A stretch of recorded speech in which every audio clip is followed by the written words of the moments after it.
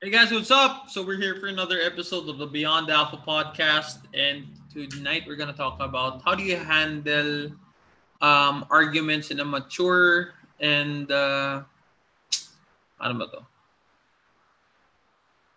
Mature and ano yung sinabi mo, Bray? Healthy pare.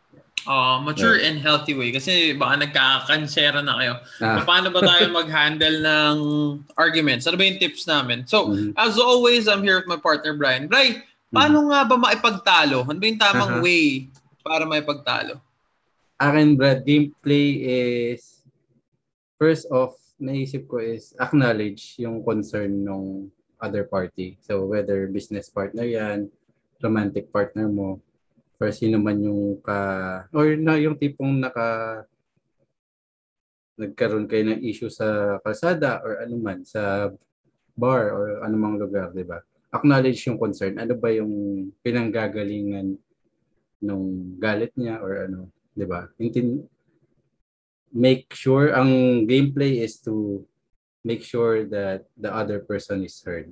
And makinig ka rin talaga. Ano ba, 'di ba? We are people eh. We have ways, we can use language to communicate more than our body language. May words tayo that we could use. And we can't fake it eh. So be authentic. Be authentic sa pag-aalam kung ano man yung nararamdaman or yung nagiging sanhi ng galit ng other party. So yun, number one is naisip ko acknowledge. Then number two is collaborative work.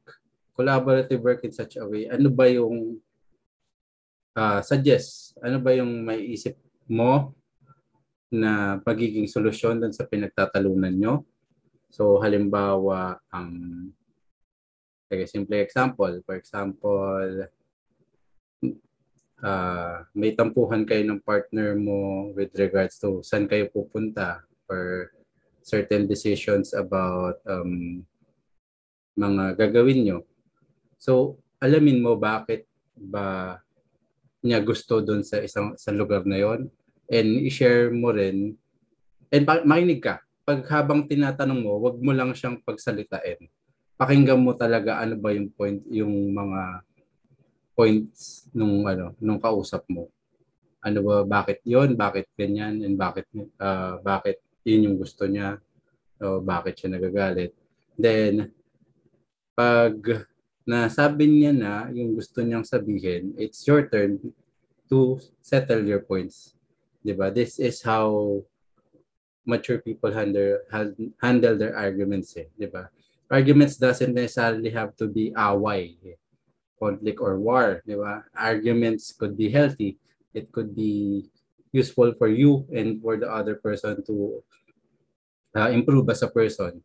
So magandang halimbawa din is um yun. So napakinggan mo na, nasabi mo na yung side mo, then work on that solution na napag-agrihan nyo. That's step number 3. After nyo masabi yung bawat side ng isa't isa, is work on that solution. So good practice or good example nito, halimbawa nahuli ka sa nasita ka ng sa road, ganyan, di ba, ng mga police or sino man yung nag-aaral. Pag dinaan mo sa galit yan, dinaan mo sa angas, do you expect madadaan mo sa ganun? Or sige, kung sino mang Poncio Pilato yung i-drop name mo or whatever, it could work. Pero hindi natin kailangan umabot sa ganun na tatapak tayo ng puri ng tao or pagkatao ng tao just to get what we want. There's a better way of doing it. In my opinion, a better way of doing it is to, kung nagkamali ka man, hinuli ka or pinara ka, no, for that matter, kasi nga you violated, acknowledge na mali ka talaga. And with that gameplay or with that acknowledgement agad, the drop yung guard nung kausap niya. I've tested this a lot of times. The best na rin akong nahuli sa road, di ba? So, and based dun sa test ko, ang nangyayari is, yun, magugulat yung humuli sa'yo. So, whether sa toll gate yan or police, parang magugulat na, kasi hindi yun yung usual na ginagawa ng tao. And with that acknowledgement of your mistake, magda-drop yung guard ng taong kausap mo. Then explain na like for example, pasensya po, hindi ko talaga alam or hindi ko po nakita talaga yung traffic sign or whatever. And explain na you understand ano yung mali mo doon or and ano yung magiging possible cause noon. Yun lang naman na tipong kaya naman nagkaroon ng laws and rules is for the safety and for the benefit of everyone. So make sure that you understand why it's like that and give the assurance to that person na hindi you've learned your lesson and you won't do it moving forward. So yun yung gameplay ko dyan, Brad. Acknowledge the concern of the person, let the person give their points, then share their points. That's 2.1 and 2.2, step 2.1, 2.2. Number 3 is work on the solution na napag-agreean nyo. Yun yung gameplay ko dyan, Chong. Ikaw?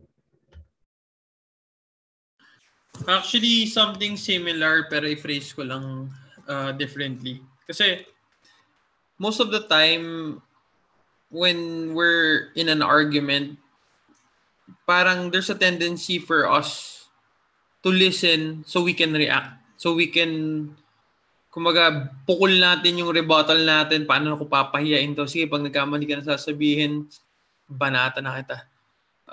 Pero, how do we handle it maturely? It's this. We listen to understand, not to react, not to defend, but to understand. To understand where he's coming from, yung kausap mo, or kung sino man, whoever you are in an argument with, yun yung importante. Kasi, anong ginagawa nun? It's not really, iintindihin mo siya, it means tama siya. Hindi yun. It's just understanding or having empathy sa kausap mo. Even if he's on the aggressive, okay lang. Malamang may pinanggagalingan kung yung pag-i-adjit niya, may pinanggagalingan yung angst niya. Sabi nga ni Brian, ang ganda nung sinabi niya, yung parang, you're gonna catch them off guard. Yung, alam mo yung minsan, kumbaga, siguro babawi to. Yung, they have their guard up, tapos ikaw, you approach it in a totally different way. I think, that's the best way to diffuse it, to tone it down a little bit. Let's be level-headed. Pag-usapan natin. Ano kailangan gawin?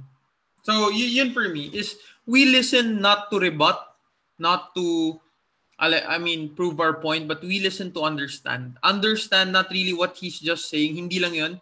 Understand where he's coming from. Understand his situation. Example.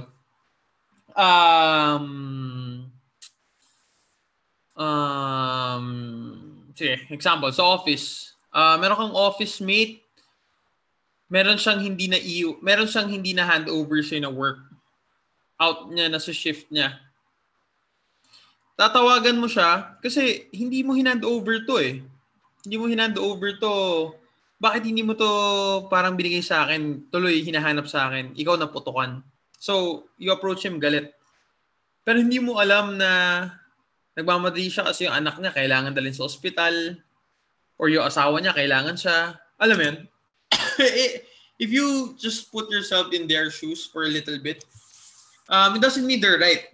You could, most likely, baka tama ka pa rin. Pero, is it gonna be worth it? Like, kunyari, mura-murahin mo yung office mate mo, sinabi mo, ano ko ba, pabaya ka, etc.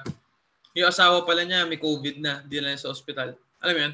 Let's have empathy. And I think, so totoo lang, especially sa Pilipinas, we're lacking empathy. Kung kailan nandito tayo sa time na kailangan natin ng empathy mula sa isa't isa, doon pa tayo parang hindi nagiging maunawain. So, we're all on the same boat. Let's try to help each other. Pero yun, I hope this helps you, like, if you get in an argument in the near future, baka mamaya lang after ng call na to or after ng panoorin to, mapalaban ka. Hopefully you take something away from this talk. Kasi ako, malaking benefit ko dito. You don't have to win all battles, and frankly, it's not worth it. Winning, sa totoo lang, hindi ka na nanalo. If you win an argument, most likely you're not gonna win really anything. Magkakasamaan pa kayo ng loob. And kung babalikan natin, is it worth it? Is it worth it na manalo ako dito sa argumentong to or not? Most likely, hindi. It's not worth it. So, yun. Ganda nun. Pero ako, ito si Brian talaga sa testament ko dito. He has his way. Hindi yan sumasalpok eh. Meron siyang way to diffuse and it's something that we can all learn from. Kung mainitin ulo mo, don't worry. I've been there. Na-adjust yan. Na-ayos yan. Especially, yun nga, yung parang pinaka-tip is have empathy towards sa kausap mo, sa kalaban mo. Hindi naman kalaban, dun sa ka-argument mo. And that's gonna change a lot of these things. A lot of ways kung paano mo i-handle siya. Okay, so that's it for me. I'm just gonna pass it on to Brian. Maybe he has something to add and he's gonna send you off, guys. Maraming salamat. Yun, guys. Salamat. So, just to add, guys, when you do this, sama yung sabi ni GP, hindi naman kailangan, di kailangan laging may panalo or talo sa argument.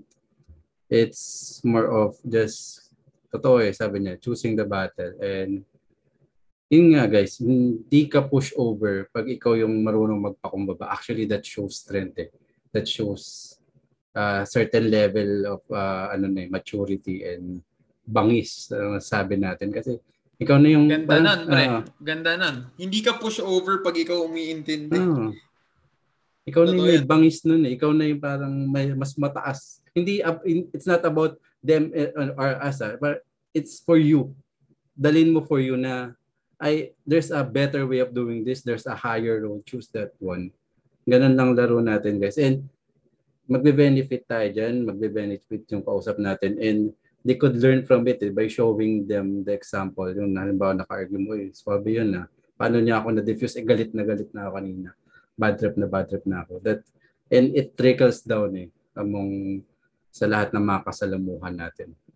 So that's it, guys. Thank you. May iba ba kayong gameplay on how to handle arguments? Baka may mas swabe kayong tip or other tips na na-try nyo na rin and tried and tested nyo sa office man yan, sa road nga, or sa mga kaibigan, family, ganyan. So, share lang din, drop us sa comments. May gusto kayong topic na itakal namin, drop us sa comments din. Then, socials natin, YouTube channel and podcast directories, nandiyan na sa description box and sa overlays natin and website www.imbeyondalpha.com. That's it, guys. Thank you and see you next episode.